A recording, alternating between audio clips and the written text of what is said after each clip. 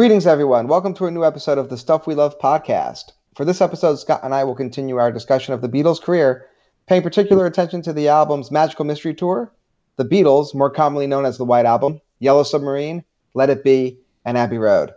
As always, we will conclude with our popular Stuff We Love segment. Let's meet the hosts. I'm Dan. And I'm Scott. And you're listening to the Stuff We Love podcast. Welcome to Stuff We Love podcast. The Stuff We Love podcast is sponsored by Autoslash. Autoslash is a website that you visit if you are either interested in renting a car or already have rented a car but would like to save money on that car rental. Dan, I have to tell you, when I've rented cars in the past, I always had a bad feeling that I was overpaying for the car rental. Ask anyone that has rented a car on recent vacations and they will always say that the car rental cost was the most surprisingly high expense of their trip. When I first heard about Autoslash and how they can save you a ton of money on your next car rental, I must admit I was skeptical. After all, there are so many car rental companies out there with so much competition. How can the average person know they are getting a good deal? Well, I'm here to tell you that Autoslash saved me $200 on my next car rental. We chose Autoslash to be our first podcast sponsor because we love to travel and feel that renting a car enhances the vacation experience. We do not want to overpay for car rentals, and therefore we feel very strongly that Autoslash is a wonderful way to save you money on the car rentals. Autoslash will keep you posted on any better deals they find in advance of your trip. So in other words, if you book a car rental reservation, you input that information on Autoslash's website and they track it for you. So if a better deal comes along, they will email you as your trip approaches. Facebook reviews about Autoslash. This is a fantastic service that in a few short minutes found a lower price than what took me hours of searching and trying coupon codes, and then tracked that reservation and found every lower price a few days before the trip. I ended up saving hundreds of dollars. Visit them at autoslash.com and save money on your next car rental. And Dan, I just want to say that Facebook review kind of sums up everything that this is all about. Saving money on your trip, and then after that initial car rental reservation, Autoslash tracking it for you, and then saving you even more money. Yeah, it really is an incredible site, Scott. I have 2 trips coming up. The end of June, I'm going to Kentucky to visit family out there. Nice. And in October, I'm going to visit my cousin out in South Beach in Miami. Oh, nice. And I used Autoslash to book a car for both trips. Really? And and saved a ton of money. I was doing some research, independently. Every website that I went to for my trip at the end of June, flying into Cincinnati, had me at $415 to rent a car for the week. I got it on Autoslash for $240. Wow. It's a great site. Yeah, I rent cars on almost every vacation I take, and I will always use Autoslash because it's pretty much a guaranteed way to save money on your car rental. So that's awesome, man. Awesome. Good stuff. Great vacations, by the way. Oh, thank you. Yeah, I'm looking forward to them. You got to come back on and do trip reports. I'll definitely do trip reports, yeah. Love traveling as well, so talking about traveling, it's always a good time. For sure. So, Dan, you're joining us again tonight to talk about the Beatles, a small band known as the Beatles. Yes, just a little band. John always said they were just a little band. They're just 4 guys, who made it very, very big, that's all. Made it very, very big, that's all, yep. We've watched a lot of Beatles documentaries. Yes, we have. But Dan and I have been talking over the course of several episodes about the Beatles' career, focusing on certain albums each episode. And tonight we're going to continue with that trend. Before we get to that, Dan, I actually just thought of a question I want to ask you before we get into the Magical Mystery Tour album. How do you listen to the Beatles nowadays? What's the primary way? Is it through streaming music, physical music? What's the go-to way most of the time that you listen? It depends on where I am. So if I'm on the go, it's through my iPhone. So what I have downloaded on there, I'm listening to that in the car. I'm listening to that at the gym, wherever I'm at. If I'm home, it's usually on vinyl. Mm-hmm. So you go to vinyl more than the CD? I tend to now, yeah. I kind of feel like that's hearing it the way it was meant to be heard. Right. I agree. I do listen to vinyl more than CDs now. I know that CDs technically may give you a better sound, but there's nothing like the sound of vinyl, especially for the Beatles. I find it to be just tremendous. Yeah, it's an incredible experience. I feel like, we get to kind of hear it the way it was first heard. Right. And I think for fans like us, that's important. It is. It definitely is. So, Dan, where we left off on our last Beatles episode, the Beatles had released Sgt. Pepper's Lonely Hearts Club Band. It came out in the summer of, it was June 1967 to be precise. This album was a major success, was the defining album of what's now known as the Summer of Love. And the Beatles were on top of the world. And they performed on a global, speaking of worlds, they performed on a global special and sang the now legendary song All You Need Is Love on a tremendous broadcast that showed them sitting there in all their psychedelic gear surrounded by people like Mick Jagger, Marianne Faithfull, and a bunch of others that were in the audience that night. So at this point of the Beatles' career, in the height of psychedelia, they went and did something that they had not done before. They had, of course, been in several motion pictures, A Hard Day's Night and Help. But now what the Beatles did was go and film a movie that was going to air in the United Kingdom on Boxing Day, which is December 26th, the day after Christmas. This film is known as Magical Mystery Tour. This was Paul's idea. This was the first project that the band embarked on after the death of their manager, Brian Epstein, who died as a very young man, unfortunately, from what appears to have been a drug overdose. There have always been rumors it was a suicide, but all indications point to a drug overdose. And Paul encouraged them to get back out there and work on this Magical Mystery Tour project. So what they did was they went with a bunch of other performers and people on a bus, literally labeled Magical Mystery Tour, and drove across England and filmed their adventures. And the album Magical Mystery Tour was released in conjunction with the film. The film got terrible reviews. It did not do well critically, although it aired on TV in black and white when a movie like that at the height of the psychedelic period really should have been viewed in color. But it got bad reviews, but the soundtrack album is absolutely tremendous and features several new songs that came out around that time. It also included Strawberry Fields Forever, Penny Lane, All You Need Is Love, and Baby You're a Rich Man, which were songs that were recorded around that time, Strawberry Fields and Penny Lane having been recorded at the start of the Sgt. Pepper sessions. So, Dan, let me begin our Magical Mystery Tour discussion by asking you just to give us your overall thoughts on this release and where it ranks for you in the Beatles catalog. I always thought of Magical Mystery Tour. I mean, it's kind of a natural follow-up to Pepper. Goes a little bit deeper into psychedelia than Pepper did. I think at this time, you had a lot of bands that were kind of in that mode. Some were more successful than others, but you had a lot of new bands that were coming out that were kind of taking that psychedelic sound and going a little bit further. So you had early Floyd that was coming out at that time. I think Piper at the Gates of Dawn was released maybe in August or September, around there. Right. You had Procol Harum, who had a big hit with Whiter Shade of Pale that was on the charts. And all of that was kind of starting to, the Beatles were starting to get into this cycle of being influenced by people they had influenced, and then vice versa. There was a lot of this influence going on. So the tracks on Magical Mystery Tour, to me, kind of represent more of a deeper delve into the psychedelic sound. Mm-hmm. And definitely you hear that on tracks like Blue Jay Way, mm-hmm. I Am the Walrus. But that comes out very... even Flying, which is, one of the few Beatles instrumentals out there, which I love. Flying. I love to listen to that, especially driving in the car. Yeah. It's a fun little track. It's a good driving song. It's a good driving song.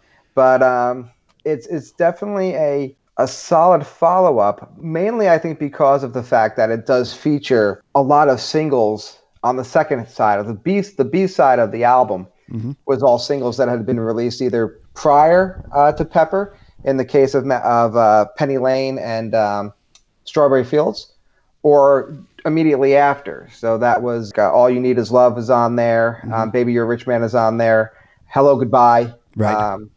So it was the B-side, I think, to I Am the Walrus, or it was, yes. Double A side, or was it a B-side? It may have been a double A-sided single. I'm not sure about that, but I have to go back into things John was snarky about regarding singles around this time. So I'm not sure if that was one that he had gotten a little miffed about. I think it might have been the B-side. Right. I think. Well, Dan, I agree with everything you're saying completely. For me, a track that has always stood out on that album and is probably my favorite is The Fool on the Hill. I think because I love the video that went along with it of Paul sort of roaming around the countryside. I also love his vocal on that song. It's such a pure, clean vocal with great imagery. It's like I love the image of a fool on the hill.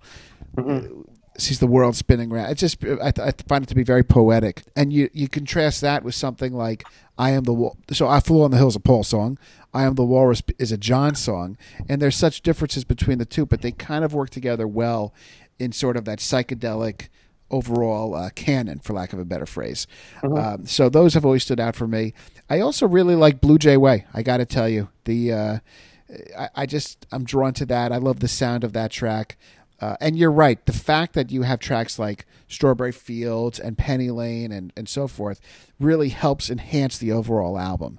I guess, it's interesting because I think I'm not sure I'm right about this, but I believe in the United Kingdom when Magical Mystery Tour was released, it was released just as an EP. And the album had tracks 1 through 7, ended with Hello Goodbye. But then when it was released in the United States, I believe that's when you got the other songs included, and now that's sort of the universal type of release. Yeah, it's the one album in the what is, I guess, the preferred Beatles canon that is a U.S. release rather than a UK release. Right. And it was released as an EP in the UK because standard album practice in the United Kingdom was singles did not go on an album. Right. They were two separate entities. So rarely did you find a single placed on an album, which is why, you didn't see, I Want to Hold Your Hand on With the Beatles or something like that. So it was kept very separate. In the US, the singles were on the album because generally here, before the Beatles came along and the British invasion, albums were made up of a couple of hit singles and then filler tracks, mostly. So for the release of Magical Mystery Tour, you had the British EP backed with singles that were added to the album to get it to sell. And that's become the preferred release, the US release of Magical Mystery Tour. Do you like the film Magical Mystery Tour? I do. I like it. It's one of those things. There's a lot with the Beatles. I think sometimes you have to take it for what it is, and you have to look at it at, for the time period, what they're doing. It's music videos before there were music videos, right? Interspersed with just them having fun and like strange little odd scenes, and it almost plays like an early Python movie in a way. I see that. Yeah, it's very kind of that. There's no real plot. It's these like kind of disjointed moments that fit together.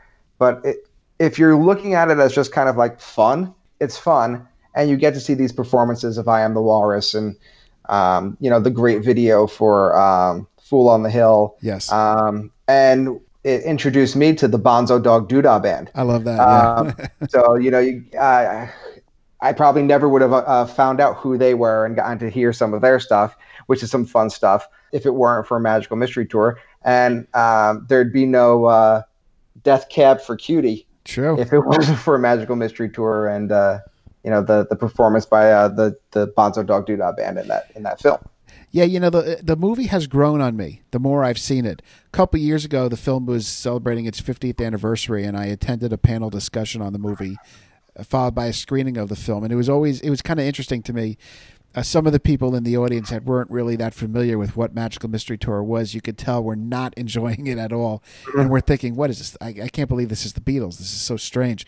I really like it. I think it's a perfect length. It's not a long film. It probably comes in between 60 and 70 minutes. I think if it was longer than that, I would probably start to lose a little patience with it. But like you just said, it really, for the most part, is a collection of music videos. And you have these great performances interspersed by skits that have really grown on me. I like those scenes. I like the interaction of the Beatles with the people on the bus. I find it to be a fun movie. Not as fun as A Hard Day's Night and not as fun as Help. But if you want to have fun for an hour and put it on, it's a good thing to do. And I'll leave it at that for me. Yeah. So Magical Mystery Tour, the album, for me, is certainly up there in the Beatles catalog. I like it. At times, I even go to it more than Sgt. Pepper's in a way, if that makes any sense. It has a good balance of kind of the kind of edgier, darker psychedelia and, the lighter stuff that Pepper is very light and airy and sunny. And Magical Mystery Tour is more kind of leaning towards, if Pepper is a really good trip, Magical Mystery Tour is leaning towards the badder trip in a way. Dan, I completely agree, and I've never heard it phrased that way, but I think that does sum it up perfectly, how Magical Mystery Tour was the edge of your release. And I think a perfect example of that is you would never find a track like I Am the Walrus on Pepper, just like you would never find a track like When I'm 64 on Magical Mystery Tour, although Your Mother Should Know does kind of fit into that general rubric of song, but you wouldn't find, I couldn't see, for example, Lovely Rita on Magical Mystery Tour. No. So It's interesting how that worked out with those releases. We're starting to see, there's Magical Mystery Tour also is a good place to start for this, because we're talking about the breakup years. This is where we're heading into the breakup years. And Magical Mystery Tour, both the film and the album, are where we start to see the divides that are going to lead to the breakup. Mm-hmm. So the film-wise, that was kind of Paul, after Brian Epstein had passed, which you mentioned before, the Beatles were kind of in a state of limbo for a little bit, because there was like, well, what do we do now? He had been such a guiding force for them. They really didn't have to worry about much as far as, they made the music and they were the creative, unit, and Brian took care of everything else. And now he was gone, and it was like, well, what do we do? Paul, to his credit, was the one who stepped up and was like, well, we're going to keep going. And, he kept pushing them to, this is the project. This is what we're going to work on. We're going to do this. And that caused some resentment with John. And after a while, as things progressed, which we will talk about later with George. And I forget what I don't know if it was on the anthology or some, it might've been the George Harrison documentary that Martin Scorsese did a few years back, the Living in the Material World. Yes. Where Ringo said, they would be slacking off somewhere, hanging out, slacking off, and the phone would ring. And they'd be like, oh, no, it's Paul. He's going to make us work again. Right. Because he was the one that was kind of the driving force. Right. John always said Magical Mystery Tour was kind of his baby, because he was the one that he kind of directed it, because he was the one that was, this is what we're going to do today. Right. And, pushing them to do it. On the album, you're starting to see this division between, John's stuff and Paul's stuff. Right. Right. So you've got John with I Am the Walrus, Paul putting out, and Paul's production is picking up extensively. We're seeing more and more Paul songs on albums. So most of that, Magical Mystery Tour, Fool on the Hill, Your Mother Should Know, Hello Goodbye, right, Penny Lane are all Paul tracks. Right. I Am the Walrus is John. Right. All You Need Is Love is John. But you're seeing kind of a division that's starting to happen, and songs like Your Mother Should Know, which I love. Your Mother Should Know, it's one of my favorite Beatles tracks, start to get lumped in a category of songs that John started to refer to. He uses another word, but as Paul's granny crap. Yeah. Which he would lump Obla Di Obla Da into, and Martha My Dear, and Maxwell's Silver Hammer was the big one. Sure. That he would complain about. This is Paul's granny crap, that we're going to do. So we start to see that starting to happen on Magical Mystery Tour, and it's kind of the kind of omen of where we're going. Yes. In the next couple of albums. And yeah, the death of Brian Epstein is such a point of significance in the Beatles' history. It could have, write a book about the impact of that on the group in so many ways. And it's possible, had he lived, that the troubles that now would arrive for the Beatles and the tensions in the group, he maybe would have been able to navigate them. And you would never have had the introduction of somebody like Alan Klein, who came in much later down the road, who was brought in to be their manager and caused a rift between Paul and the other members of the group. All that would never have happened. So the death of Brian was very, very significant. But overall, I do like Magical Mystery Tour for what it is. Which is a highlight from a period of psychedelia in the world's history. And I find that with Sgt. Pepper to be sort of great bookends to this 1967 period. And it's also, for me, I always kind of look at it as the mustache period. That Yes, the mustache period. For the most part, if you see the Beatles having mustaches, it chances are it's from 1967. It's not always the case, but chances are it's from 1967. 1967. So now we're continuing down the Beatles' career. By the way, Dan, Hey Jude Revolution, that was released prior to the White Album or after? That was released prior. It was recorded during the White Album sessions, though. Right. Yeah, to get to the White Album and you know what? It's kind of incredible. We talked earlier in our earlier discussions about the drastic change in sound. Yes. From year to year, 64 to 65. So, the 63, 64 releases and how much different they sounded from the 65 releases into 66. Yes. And it's amazing to me. And it's not just with the Beatles, but the Stones too. Mm-hmm. But they were kind of picking up at this point, kind of following the Beatles, and the change of sound from where we leave off with Magical Mystery Tour, mm-hmm. To where we're going to end up with the White Album, that happens in the matter of months. Right. Because before we get to the White Album, we're looking at Lady Madonna. Mm-hmm. Right, and The Inner Light, and the change in sound from the edgier psychedelia of Magical Mystery Tour to the Lady Madonna single mm-hmm. it's like night and day. Yes, and now we're getting back to kind of more of a rockier, rootsier sound. It's very true. I look at Lady Madonna and the sound on that as sort of this. I think there's a few musical influences going on there. You have a jazz influence, you have an R&B influence, rock influence, of course.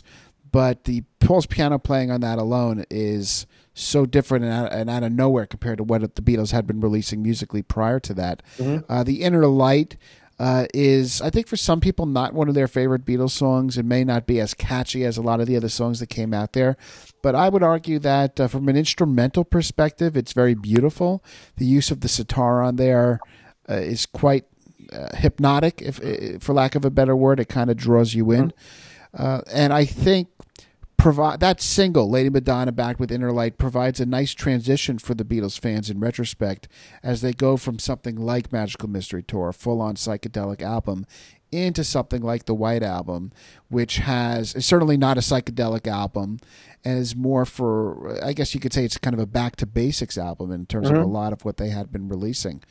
Dan and I have previously talked about the White Album extensively on a whole episode devoted to the 50th release of that, 50th anniversary of that album and the re-release that came out back in 2018. So for a full-on White Album discussion, you could go back and listen to that episode. Dan, for purposes of this episode, we shouldn't go through the whole album again because we've done that, but let's just say a few words, just going over again our thoughts on the album. And I don't think we covered in the previous episode the Hey Jude Revolution single, and I would like to talk about that with you. Mm-hmm. Yeah, I think that's definitely something that we could focus on more here. Why don't we start with that, actually? Why don't we start with Hey Jude Revolution? Because it is one of the most important singles in rock and roll history. So do you want to give a little bit of background about the song Hey Jude and how that came to be? Well, the song Hey Jude comes out of what was happening in John's personal life at the time. So in 1966, December of 66, he met Yoko Ono at the Indica Gallery. Right. They had been talking and in touch with each other.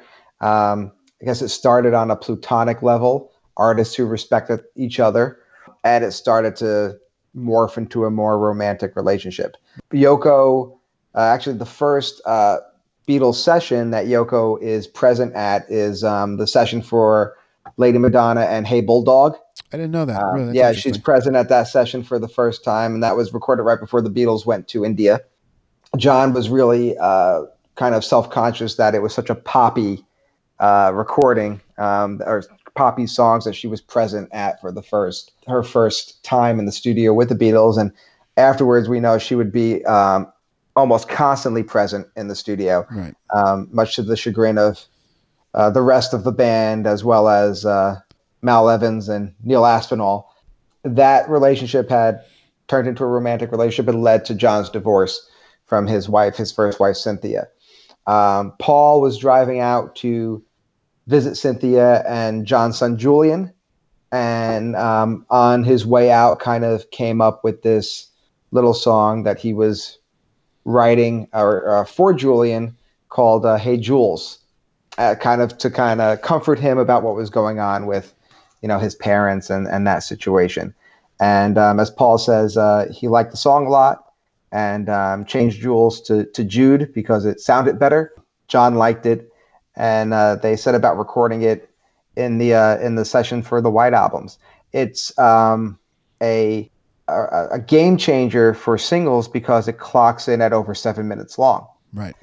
Which was kind of that didn't happen a lot in the 60s. It was to that point, I think it was like 3 minutes and 5 seconds was like where they wanted you to be. Some started to tick towards the 4 minute mark, but that was too long. And this is double. This is double. This is double Yeah. that. If you went over that, you started to have a fight with the record company about cutting the song down. Right. Hey Jude is clocks in it over 7 minutes, most of which is the fade out. Right. Of the famous the na na na part for those right. that. And also, it's another track where we start to see, the seeds of division being sown. Because as they were recording, and at this point, Paul started to get really, really particular about his songs and how he wanted them to go. There were songs that he would make them play to death. Obla Di Obla Da is one famous one. Right. Actually, one where John kind of shaped the sound of it. It's an interesting story behind that. But yes. He started to come in with his, with his songs kind of mapped out, and this is what I want you to play. And this is how the drums are going to go, and how the bass is going to go, and the piano is going to go. And George, who had started to really get back into his guitar playing at this point after really focusing on the sitar and Indian music, had spent some time hanging out with the band in Woodstock and Robbie Robertson and kind of studying that kind of guitar style, hanging out with Eric Clapton. Right. Wanted to play these kind of bluesy lead guitar figures. And kind of a call of response to Paul's vocal, and Paul did not want that, and kind of told George, no, that's not how this song goes. Right. We're not playing guitar all the way through it, and that kind of miffed George a bit, so much so that it comes up again in the fight that they have in the Let It Be sessions. Right. So that happened during Hey Jude. So we're starting to see that kind of divide happen within the band, but incredible song, probably one of the Beatles' greatest tracks in the top 10, and revolutionized singles because it was one of the first singles to clock in at over 7 minutes and not be cut down for release. It's a very beautiful song, and I think when you listen to terrestrial radio now, the classic rock stations, it is one of the top 3 to 5 Beatles songs that they play, along with Come Together and a couple of other tracks.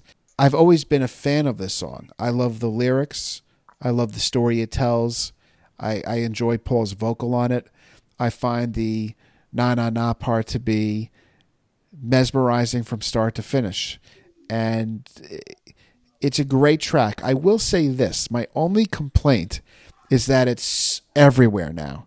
Paul has been touring now for years and years. It's at every concert. He has to do it every time he performs. If somebody goes to see Paul live and he doesn't sing Hey Jude, that's not a good thing. I am a little bit tired of it, so it's not, surprisingly for me personally, one of my go-to Beatles tracks. I'm actually much more likely to listen to Lovely Rita than I am Hey Jude, to be honest with you, just because I've heard Hey Jude so many times. But there's no doubt it is an artistic achievement. And Dan, as you said, it was a total game changer by way of singles because you never heard songs that long being played on the radio before. And it's definitely one of the most, for a band that is so well known as the Beatles, where every one of their songs is known by millions and millions of people, Hey Jude may be the number one most known song. So it really is amazing. And the B-side, was that a double A-side single? The Hey Jude Revolution? No, Revolution was the B-side. Revolution was the B-side. I believe it was the B-side because I think John was fighting to get Revolution on the A side. Yeah. And that didn't pan out. For any other band, Revolution would be an A-side single and maybe be the best song they would have ever done. But for the Beatles, it was relegated to a B-side. But it is, for me, one of their best tracks. I prefer Revolution over Hey Jude, just personally speaking. Revolution, from a sonic perspective, is completely different than Hey Jude. Hey Jude, it starts as a piano-based ballad. You do have other instruments, of course, being played on there. But Revolution is just a hard electric rocker. And opens with a loud guitar played by George, back with a nice drum introduction by Ringo. And then you get into John's vocal. And he's basically commenting on the political tensions that were present at this time. 1968, of course, we look back on that now as a year of tremendous turmoil around the world. I mean, here in the United States, you had America's involvement in the Vietnam War causing strife on the home front. You had many young American men losing their lives in Vietnam. You had the assassinations of RFK and Martin Luther King. I mean, there's a lot of political tension in the world today. 1968 is one of those other years that we look at as being an example of a time filled with a lot of agony and a lot of friction in society. And Revolution was sort of a commentary on that. It's a very interesting track, but it's insanely catchy for a heavy, heavy song. It's got a great melody and just full of driving energy. I love it. It's one of my favorite Beatles tracks. I'll never forget the first time I really heard it was when I was listening to the Blue Album. Early on in my Beatles fan days, I rented the Blue Album from my local library and was listening. Hey Jude, of course, was on there. And then I heard Revolution, and I was thinking, oh, man, this is amazing. And I remember my mom saying, oh, this is such a great song.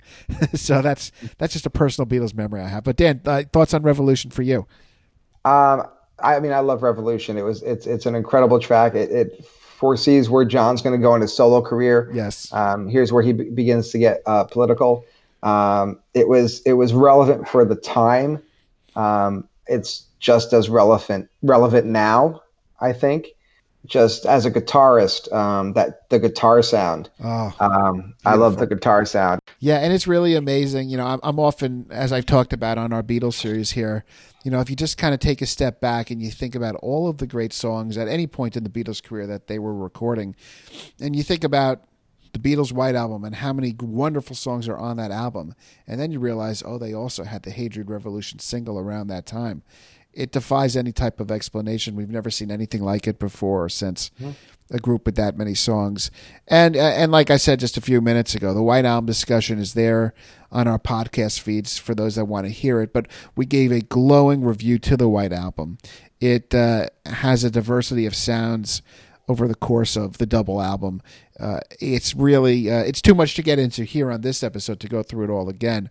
But needless to say, we love it. Dan, is there anything on this episode that you just want to add related to the White Album? We talked in depth about it so much, that first episode that we did. Right. You know, I just got to say that, again, we're getting to a point where we're seeing the four Beatles start to move in different directions. Right. And the White Album has always kind of been described as more of where you're starting to see the four Beatles as individuals, right, rather than a cohesive, and where whoever wrote the song, the other three members were kind of playing like session musicians on that person's track, right. And we're seeing more songs where it's just one Beatle or three Beatles, right, on a track, and not all four. So we're starting to see that separation kind of happen. And we're starting to see the rise of George as a songwriter now. Yes. You know, he had I believe four tracks on the White Album.